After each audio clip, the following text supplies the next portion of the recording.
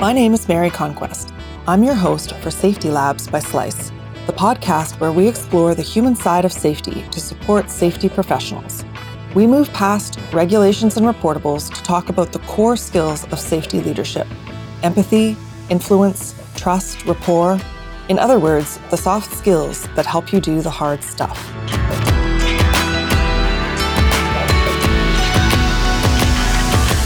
Joel Neely is the Safety and Risk Manager at Bruce Automotive Dealerships in Western Nova Scotia. His path to safety is a bit unconventional, which we'll get to in a minute, and he's here to talk about strategies for building rapport with employees. So you told me in our earlier chat that rapport is the most important consideration for an EHS person. Why is that? I learn a lot from the folks we work with, and I'm able to find out the small details that end up fixing the bigger problems. A lot of times the guys on the floor, they know the real issues. We think we have a pretty good idea about them, but they really know what's up. And when you're down there and you talk to the guy that maybe doesn't get a lot of face time with someone from, the executive team or something like that, they really appreciate it. And then that's how we fix our problems. They appreciate it, and that's really kind of the core of rapport, isn't it? Which is trust. So I hinted at your sort of route into OHS. So lots of OHS people go through formal training, diploma, certificate programs. You took a different route. Tell us a little bit about that. And you have already hinted, but why it gives you a different perspective from some of your safety colleagues. And also, were there any specific advantages or disadvantages to your journey?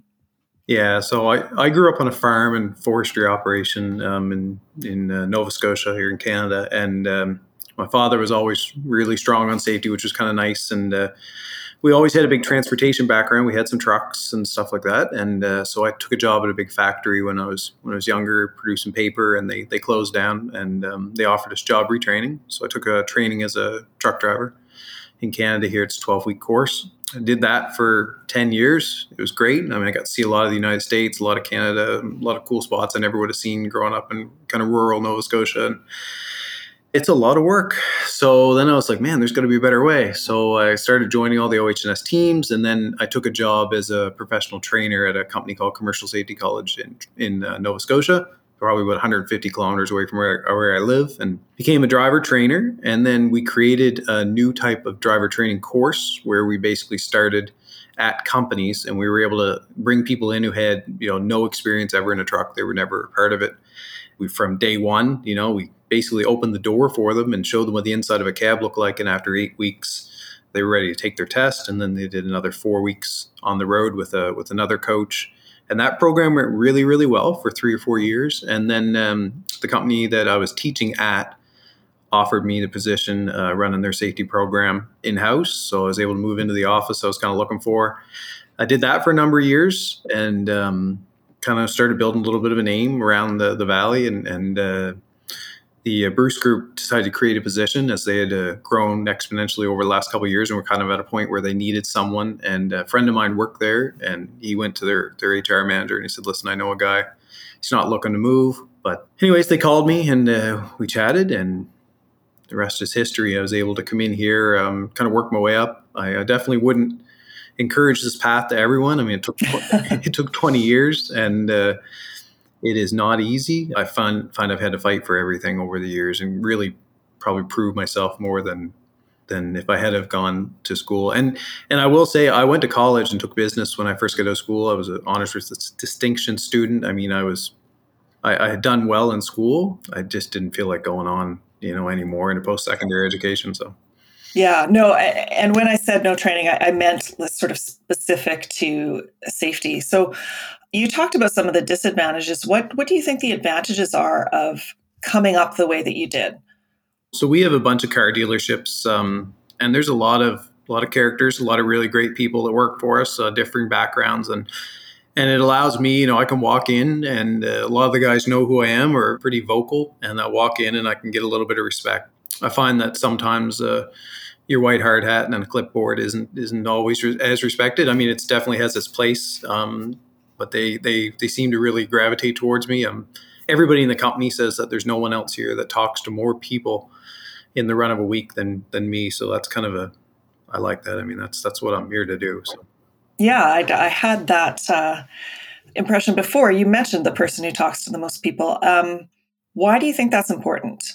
In this job, if you're not there talking to the people that are doing the job, if you're just like sort of sending down information, like, I mean, obviously we have a hierarchy that we follow it through the fixed ops managers and stuff, but I mean, I have to be standing beside them when we're doing meetings, and we have to have each other's respect, but also the ability where I can just walk in, open any door, and talk is huge because they just, we've struggled in the past with trying to change the culture, and this seems to be the best way to do it right now. I mean, it's working. When you position yourself as one of the guys, that's kind of metaphorically speaking, it sounds like you're finding that people listen to you more. Are there any risks with that? Like, do you think there's any danger of losing authority in anyone's eyes, or? Yeah, that's huge. I mean, you have to be really, really careful. I'm pretty particular, like with social media stuff. You don't want to be friends with everyone. You have to be kind of picky a little bit. You have to distance yourself from time to time. And I think folks know that's kind of where we are.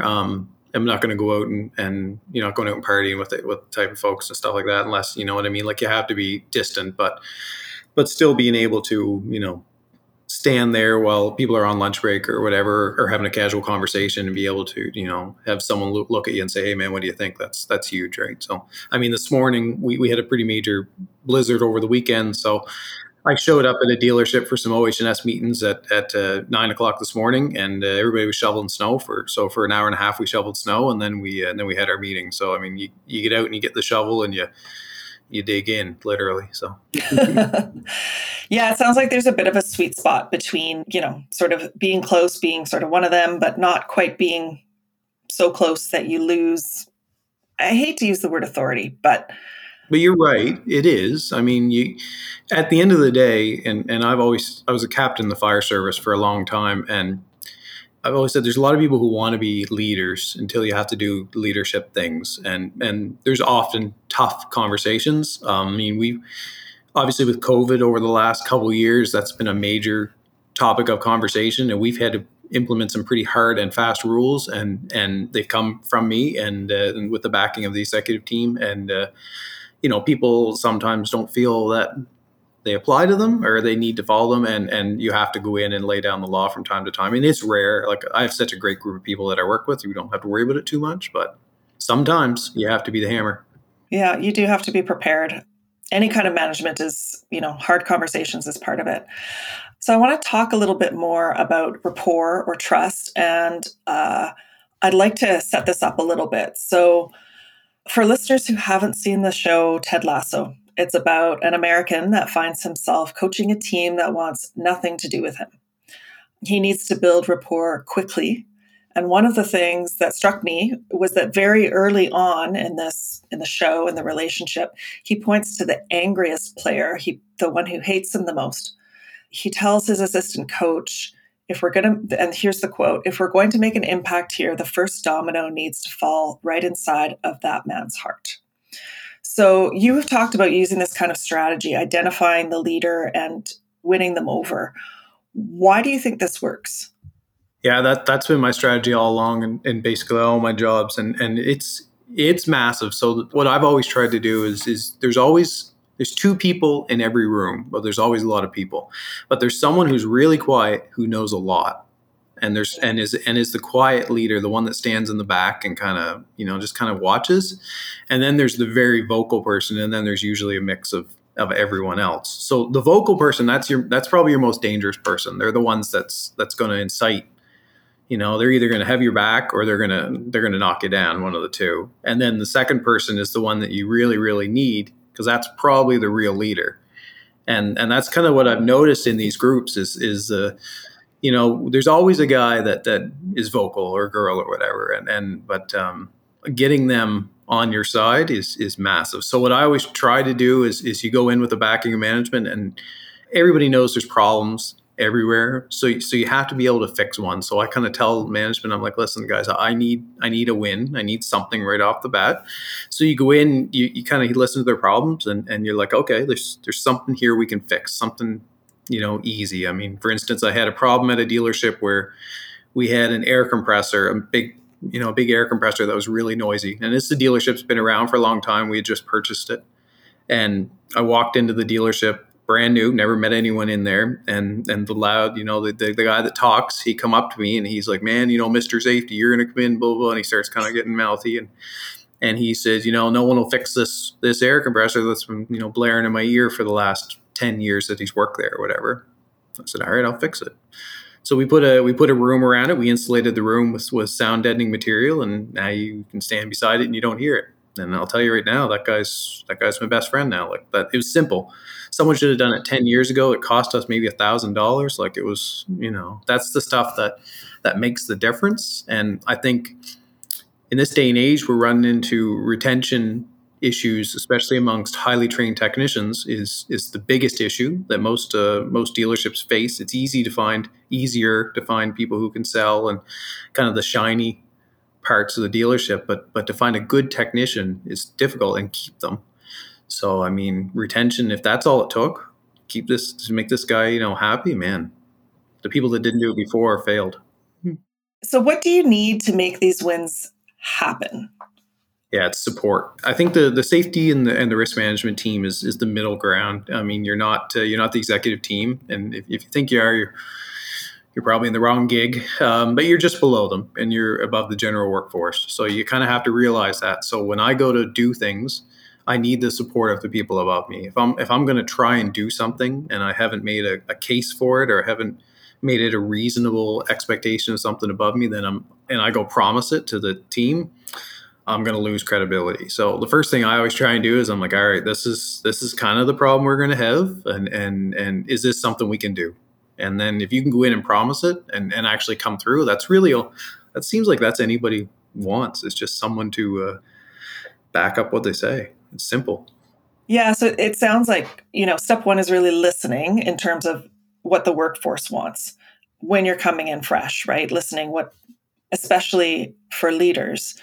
How do you make your case to management? Have you ever had a situation where, management is like, well, that maybe they think that, the noise of the air compressor is ridiculous and you should really be looking at such and such regulation scheme? Or how do you make that case? It's like you said before, ROI is a good thing, and ROI can be a lot of different things. I mean, it can be straight up money, which is easy. I mean, that's pretty easy to figure out.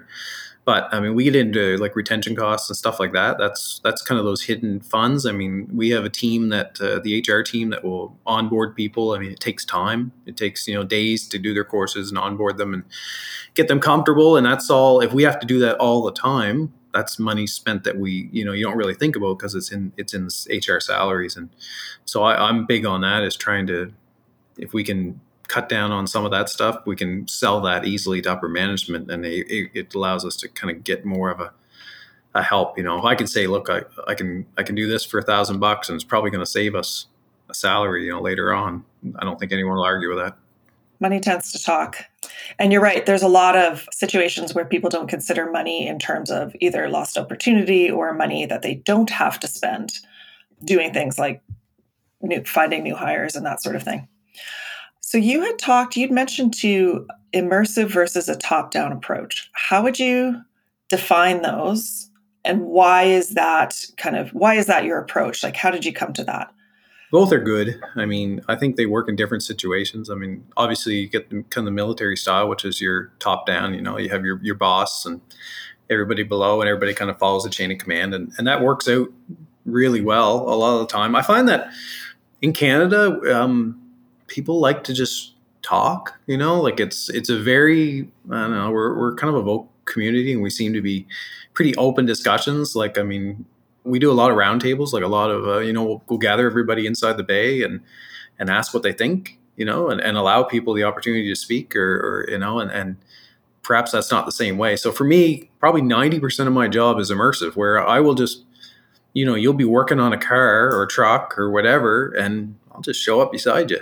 And I'd be like, hey, what's going on? And we might just talk about, the game last night or something, or and then at the end of it, they'll be like, man, there's something's been kind of bugging me. Like, and that's kind of the thing. Like I find I don't go in pushing, like, tell me your biggest concern right now today. I try to start off, and you might not even come up with anything that day.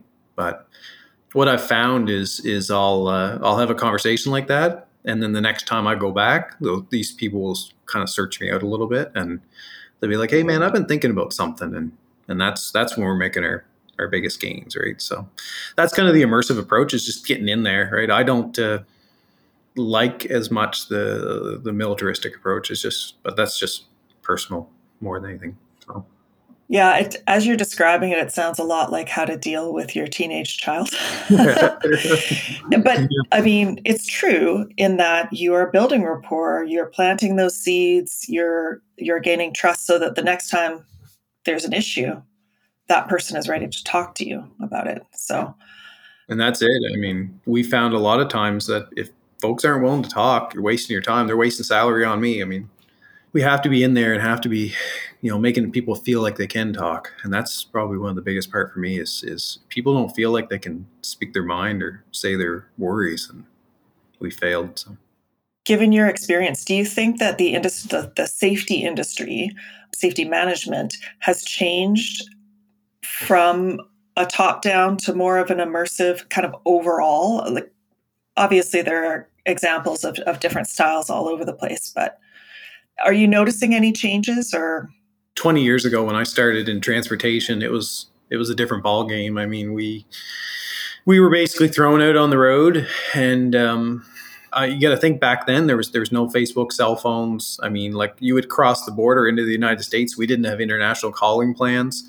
Like, for 4 or 5 days, you were basically gone. There was literally no one that was able to help you. I mean, you could use those old phone cards that we'd go to these pay phones at a truck stop, and you type in 57 numbers, and eventually you could talk to someone for 4.5 minutes. But it was a whole different world back then. And you would have, every once in a while you get a communication from the company, from whoever the safety manager of the day was. And it would just be like a form, a memorandum or something. And you never knew them. You didn't know who they were, especially as a long haul driver. You weren't at the office very much, and you really didn't care. I don't remember any of them because they weren't memorable. Yeah, which is a good point. Yeah, and now we have so many potential surveillance communication tools that. Well, that's it. That's the change. I mean, nowadays, I think we are able to be more immersive no matter where they are. I mean, as a growing group, we're expanding all the time. Geographically, we're going to be into a pretty strong geographic area soon, so that, like, it'll be more difficult to be a more on the floor presence, which is probably one of my greatest worries. And as we move into different provinces and stuff, and like, our management is aggressive, and we are growing, and that's going to be a struggle going forward for me personally, right? So. Do you think there's an ideal ratio of safety staff or safety management to workforce?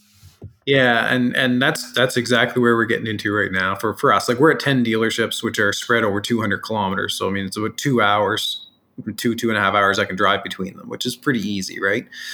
But I think once it gets to the point where I can't be there, 3-4 days a month, then I'm probably going to need some help, and that's for me where it'll be tougher probably to relinquish a little bit. I was able to have really good counterparts in my last job, and I trusted them completely. So it'll be interesting to see what we do here. But I mean, that will be the plan in the future, obviously, to have some more people, because we're just going to get spread too thin. Yeah, I think the technologies of today just wouldn't work in that setting, right? Like, if you were safety management for an office type environment, then sure, Zoom meetings, that kind of thing. But I don't really see an auto technician stopping to do a Zoom call.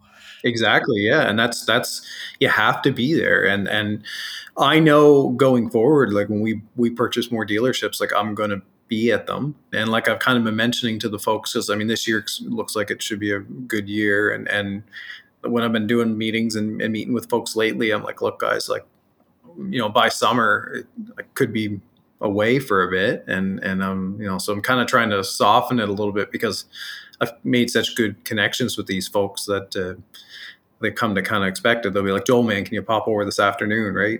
And that's not going to be able to do for a while, likely. So. Yeah, I guess, and that's the situation, picturing a safety manager in a giant company who's got, massive staff. Would you have any tips or ideas of how to manage that? If you just physically can't walk the floor all the time, let's say you're working for a massive company. If you can't, I mean, you can't. That's it. I mean, I'm big on building a team. We're definitely a team-based organization here where I'll try and work together. I would hope you could have a representative that could kind of handle your concerns.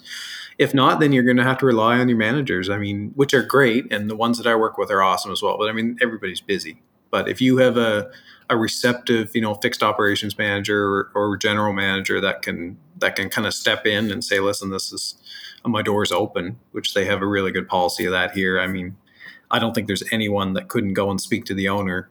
And we're at 275 employees now, and growing daily. But if even once we get into the major numbers, I think the managers is probably we're going to have to lay it on for a bit. I mean, you're going to be around, but it just won't be as much. So building rapport is super important. It's kind of the core of what you're talking about. And it's a one-on-one kind of thing. Do you also have more formal training that you develop or anything that, more formal techniques, I guess, than the one-on-one conversation? Yeah. So everybody in the company has to go through a suite of courses and training depending on your position. So, I mean, like the average technician probably has to do 8 or 10 different courses. We have our formal OH&S meetings monthly at each store and each team, and of course we have representatives of those from the staff and from the floor on each group. In Canada, they ask you to obviously have more staff than management in any of the committees, so that's kind of cool, and we get a lot of good stuff from them. So it's definitely a chore though, trying to get the representation and get people out. So we like to feed them. That's the biggest thing. Plus, I like that. Feed them. Yeah, that's my go-to as well. Yeah. That's the pro tip. If you want to be a good safety manager, you get on all the OH&S teams, and then you get about 10 meals a month. It works out really, really well. That's something they don't tell you about in the school. Yeah, that's a pro tip. Talk about return on investment there. You really stretch out your salary. That's how they hook me in. Yeah, that's free. The free lunches, I can handle that. So yeah, working lunches, I guess we'll call them. Yeah. So I have some questions that I ask every guest. The first one I'm going to call the University of Joel. I do change the name depending on the guest. So I just thought we were all Joel. Yeah, no, I only interview Joels. Nice. I get it. If you were to develop your own safety management training curriculum, which it sounds like you have some experience in, where would you start? Like, what core human skills do you think are the most important to develop in tomorrow's safety professionals? I'm going to have to go with the big one for me, which is trust and integrity. Those are probably the biggest skills and traits that we need to build on. I mean, if you build a program and no one trusts it, and no one believes it's actually going to work, you're wasting your time. So for me, it's we build a program that it's straightforward, it's honest and trustworthy, it has results, and then we can just build from there and put the soft skills in. But yeah, trust is massive for me.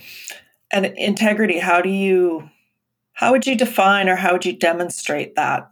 Yeah, so there's always going to be problems. I mean, that's the second part of any safety manager's job is, I mean, obviously you're trying to fix problems, but you're also trying to deal with issues as they come. I mean, part of the job is a reactive job and part of it's proactive. So the reactive part, you have to have integrity. I mean, we are going to deal with difficult situations, and anybody, I mean, in my last job, I was in transportation. It was nothing to have a driver call you that was 5,000 miles away and say, hey, I'm upside down in a ditch. I got fuel leaking, fix the problem. And that was, you just had to be the person. And at the end of the day, someone needs to be the person. And that's the integrity part. People got used to knowing that, hey, if I call Joel at 2:00 on a Sunday morning, he's going to make it okay. And that's where I am with the same with this group. I mean, obviously I don't get as many 2:00 in the morning phone calls, which is nice. It was probably a large part of why I moved away from transportation, but they know when they call that I'm going to fix the problem or find someone who can. And that's the integrity part for me. So let's turn back time for a minute. If you could travel back in time and speak to yourself at the beginning of your career, and if you could give only one piece of advice to young Joel, what do you think that would be? That's a great question. So, like I said before, I did really well in school. Came relatively easy. I did go to college. I was going to go to university, but I was like, no, I'm just going to do a small college. Did really well. I really enjoyed it. And it was a school that went until May. So it used to end in May. So in April, I can remember I was 19 years old, and I was sitting and I was looking out a window at the school, and I realized I had been in school since I was 5 years old. I got up and never went back. And that was probably an error. I would not encourage that. Like, I likely could have passed it without doing anything for the rest of the year. Like, I had really good marks. I just, I just couldn't do it anymore. I was sitting there, and I remember it. Like, I was like, man, I've been sitting in a classroom my entire life, and I just didn't want to do it anymore. And that was that. So if I had to look back, I would probably say that waiting out that one more month probably would have been a wise thing to do. So because I had to pay the loan off for the next 7 years. So yeah, that was, of all the things I've done in my life, that might not have been the finest. Yeah, but anyways. But you know what? It led you to where you are now. So Yeah, but it was way harder. I just, man, like, I'm a huge proponent of school. My wife is a double master's level teacher, and I mean, she's worked her whole life to get where she is, and she's extremely smart and extremely well educated, and she's worked hard on that way, whereas I've had to grind more, and I don't know which one's easier, but I find that sometimes the documentation on the wall, especially with upper management, gives you a lot more credibility. For me, I've had to go into most of my interviews and basically win someone over, and at the end of it, you're more or less saying, like, look, it will be the best decision you'll ever make if you give me a chance. But I know there's three other people standing outside this door who have a beautiful education and a beautiful document that they can hang on the wall, but you need to give it to me. And I mean, if you only got an hour to convince people you don't know of that, that's difficult and it doesn't always work. So yeah, I was going to say that your piece of advice was, do you think it was more about the paper, or do you think it was more about patience? yeah. Yeah, patience is probably not my strong suit. And if you ask my friends or my wife, but yeah, I would have learned a lot by staying there. Patience and just perseverance. I mean, really, when I think back on it now, like, it's just silliness. Like, I mean, but it was when you start college, it's your first real taste of freedom. And I was a good kid, and grew up on the farm and worked hard, and I'd never really been able to make my own choices. So that was it. Little taste of freedom. Should have never been given that. Oh, well, you learn from it. And hopefully then people listening to this will learn from you. So there you go. And that's helped me going forward. I mean, I understand most of the folks I work with have had a difficult path to where they've got to as well. And I know a lot of them know me, and they kind of, I don't hide my past and the poor decisions that I've made as far as education wise. And I think it actually helps because they're kind of like, man, if that guy did it. Yeah, in a sense, they're seeing someone modeling moving up, but also knowing that you do actually understand. You haven't come in with an academic or theoretical point of view. You really do understand where they're coming from as well. And I will say that I'm a bit of a information junkie. I spend every day and every night researching and modeling and trying to find best practices and trying something and designing a program and then changing it. And I've probably done the equivalent of 10 courses if I had stayed at it, just in extra work that probably would have been a lot easier had I have had a more formal education or someone say, like, this is the best way to do it because this is tried, tested, and true. Whereas I had to find that out kind of the hard way. So it's tool time. Let's get practical.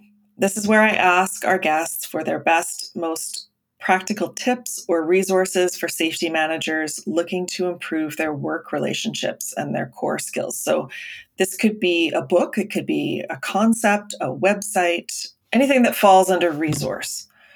Yeah, I'm just going to stick with people. I find that what you need, what's worked for me, I had some really good mentors. I worked with some guys in transportation.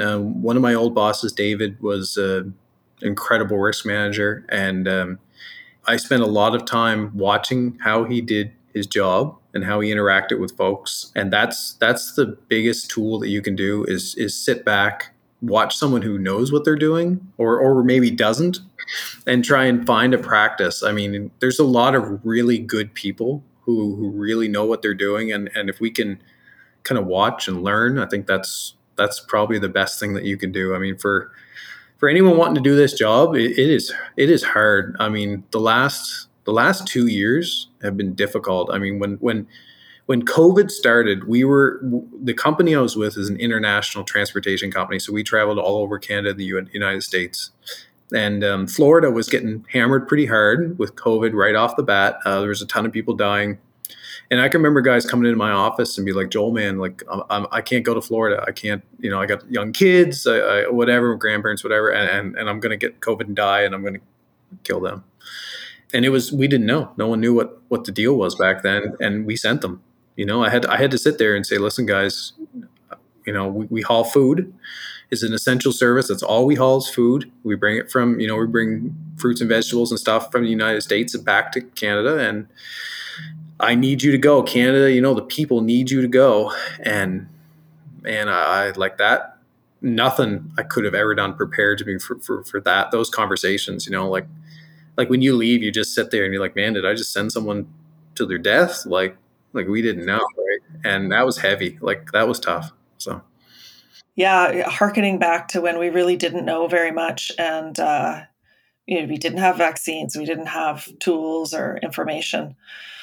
So you were talking about mentors. Would you recommend? Actually don't know if there are a lot of sort of formal mentorship programs in the safety industry. I know they exist sort of in a lot of knowledge work industries, but would you recommend just like actually finding a safety manager and talking to them and making it explicit, or is it just more about watching and learning? 100% recommend finding someone. I don't think there's too many people out there who get dropped into this role with zero training. I mean, even if you go to school and get a degree, I would think, or I would hope that there's still some element of, on the job training or working with someone. And I think that's where you need to focus and learn. I mean, that's probably, I mean, like you go to school, you learn a lot of the formal stuff, but that the soft skills, like what I'm talking about today, that's where you're going to get them. And you're either going to see how it's done right or see how it's done wrong, and hopefully be able to adjust for yourself. But yeah, I 100% recommend it. Like I said, Dave to me was awesome. I mean, he's retired now. He's traveling around the United States in a brand new RV right now where it's warm, and we still talk on a daily basis. Well, I'll bounce stuff off him, odd situations, and he's my first call, right? So it's nice to have that relationship and be able to do that.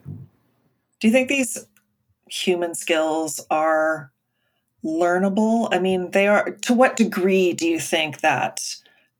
Because we all know people who we say, they're not really a people person, Yeah. right? Yeah, it's not teachable. I can tell you that. It's because we have seen it. I find that you could. I don't know. That's such a tough one. I think you have it or you don't. But it's going to define what type of a leader you are. Really, if I find if you don't have the strong human skills, you're probably going to be more of a top down manager, because it's easier to just drop that to a subordinate and then have them keep dropping that down. And I think if you have more of the soft skills, you're probably going to be a more immersive person and just work it more yourself, right? Yeah, interesting. Yeah, I mean, you work where your strength is, right? Yeah, that's basically it. Yeah. So, do you have any final thoughts or anything you want to share?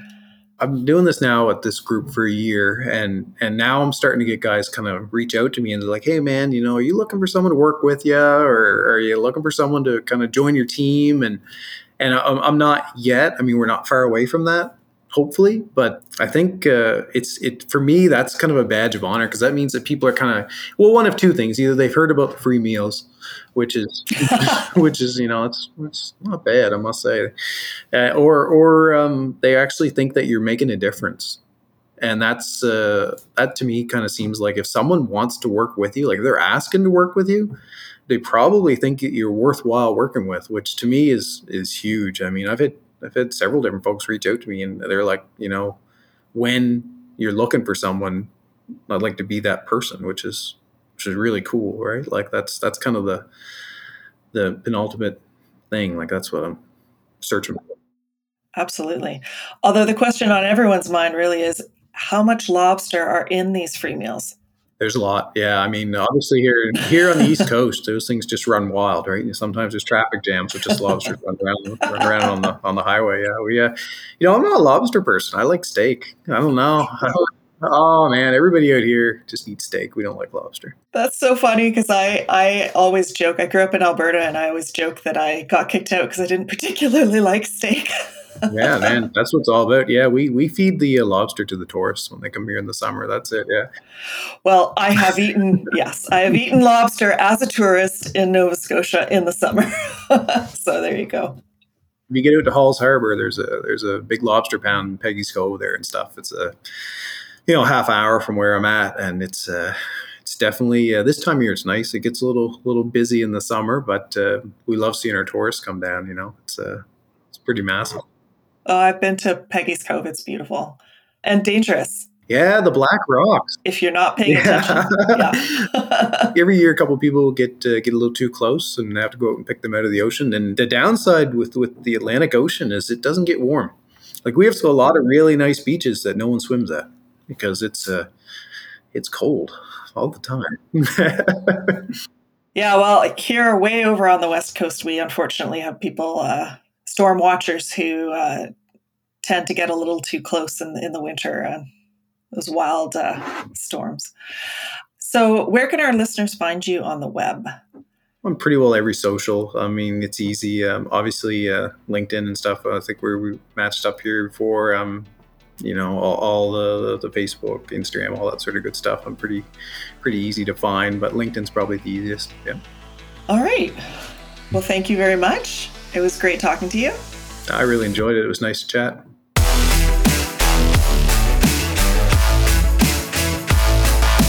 Safety Labs is created by Slice, the only safety knife on the market with a finger-friendly blade. Find us at sliceproducts.com. Until next time, stay safe.